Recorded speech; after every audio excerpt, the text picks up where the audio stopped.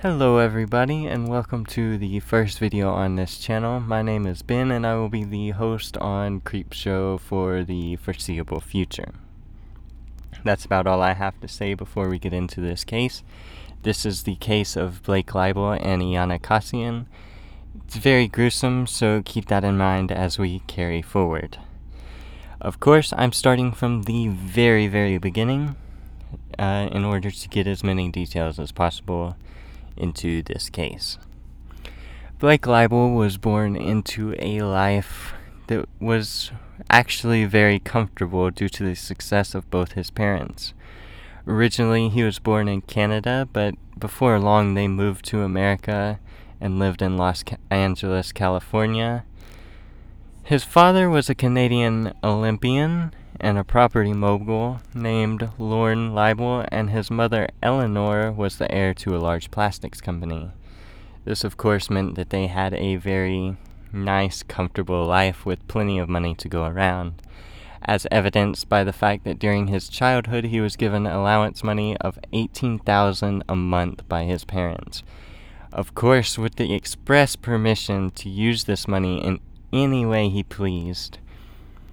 Eventually, his mother passed away in 2011, leaving Blake the majority of her estate, which was valued close to $6 million.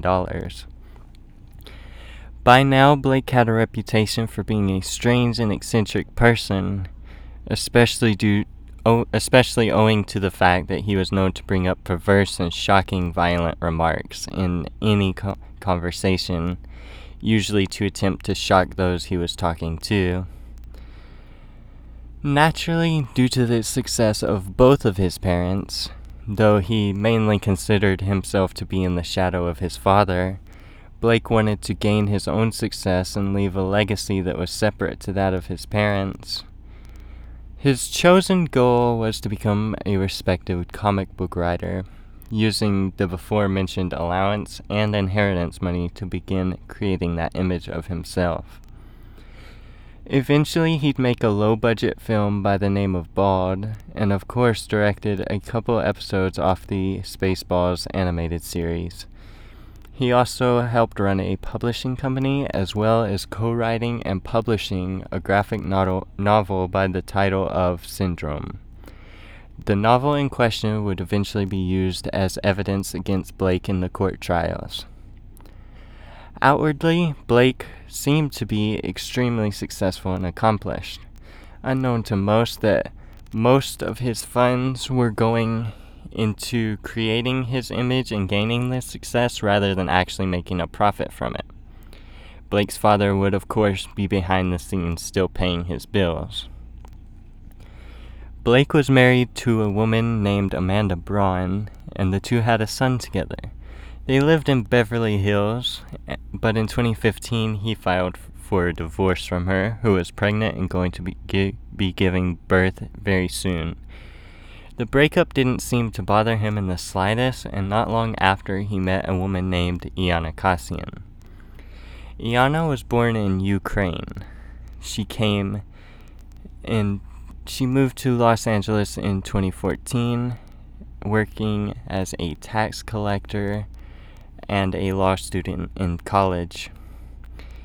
She was hoping to make a break as a model by moving to Los Angeles to create a better life for herself, and it was here that she met and started to date Blake in 2015.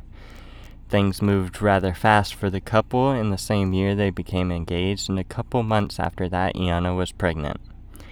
3 weeks after the birth of their daughter together, Iana was recovering from the C-section she had went through during the delivery.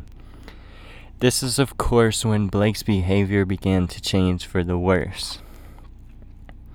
He began to exhibit jealousy towards the attention they had to give to their newborn child, and even threatened to leave her and the child if she didn't sleep with him whenever he demanded it of her, even threatening to, quote, find another person to be with if she continued to turn him down.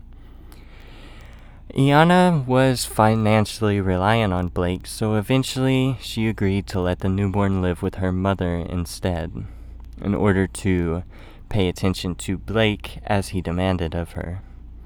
Iana's mother had recently moved from Ukraine to help the new parents in raising this child.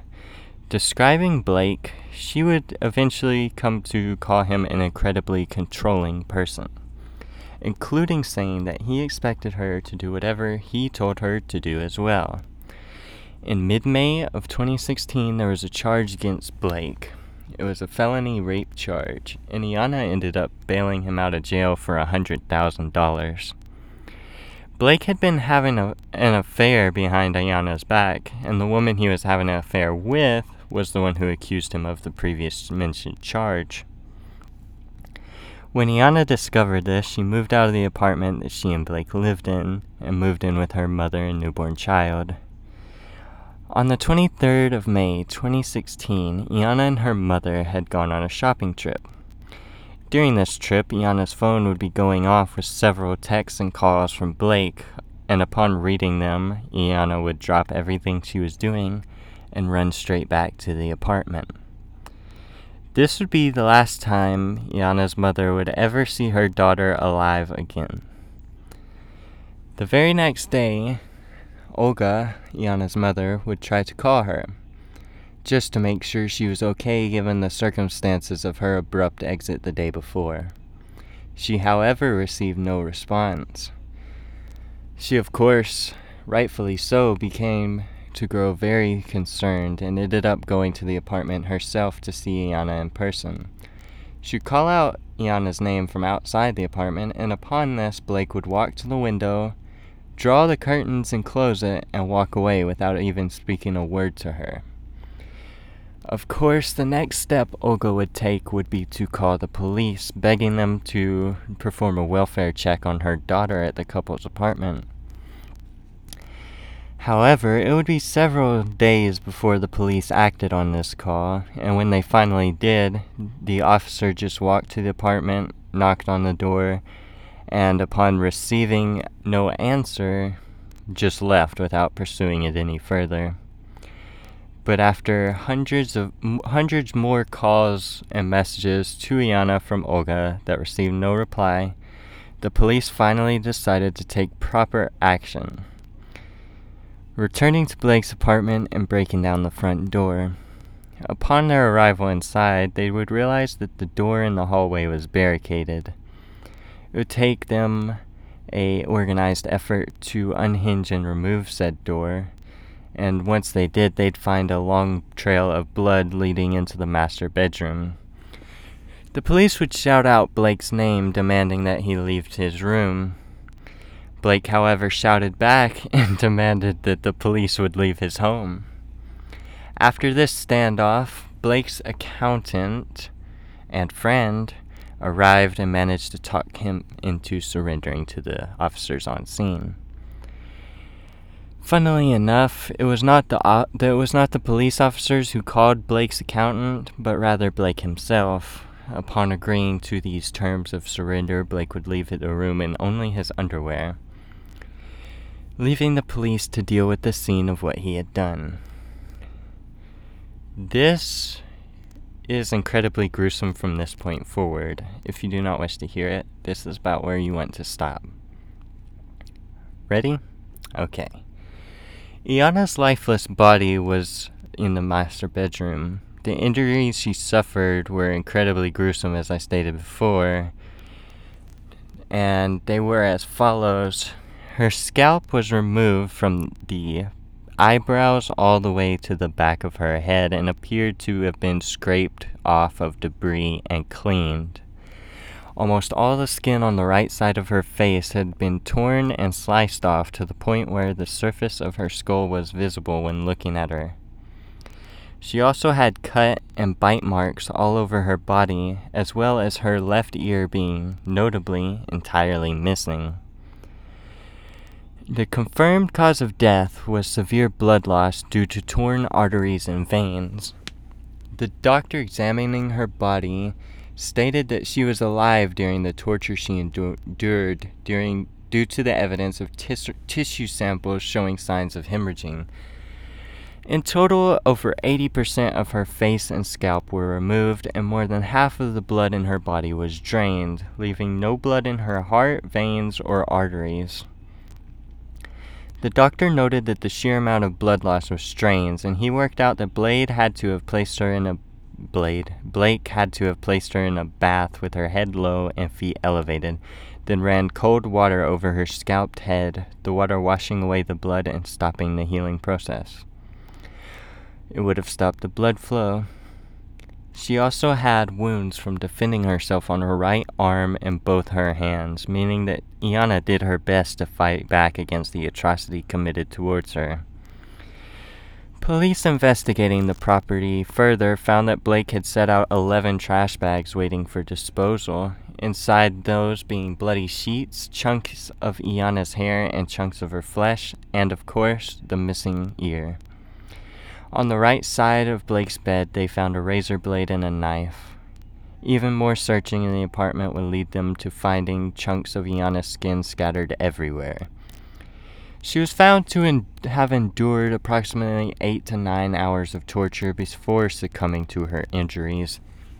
During the trial, the prosecution team used Blake's prior mentioned novel against him, citing it as evidence due to containing depictions of naked women covered in blood, which I will not show in the video, as well as the inclusion of a character who is a serial killer who hung people from their ankles and slashed their throats, draining them of blood.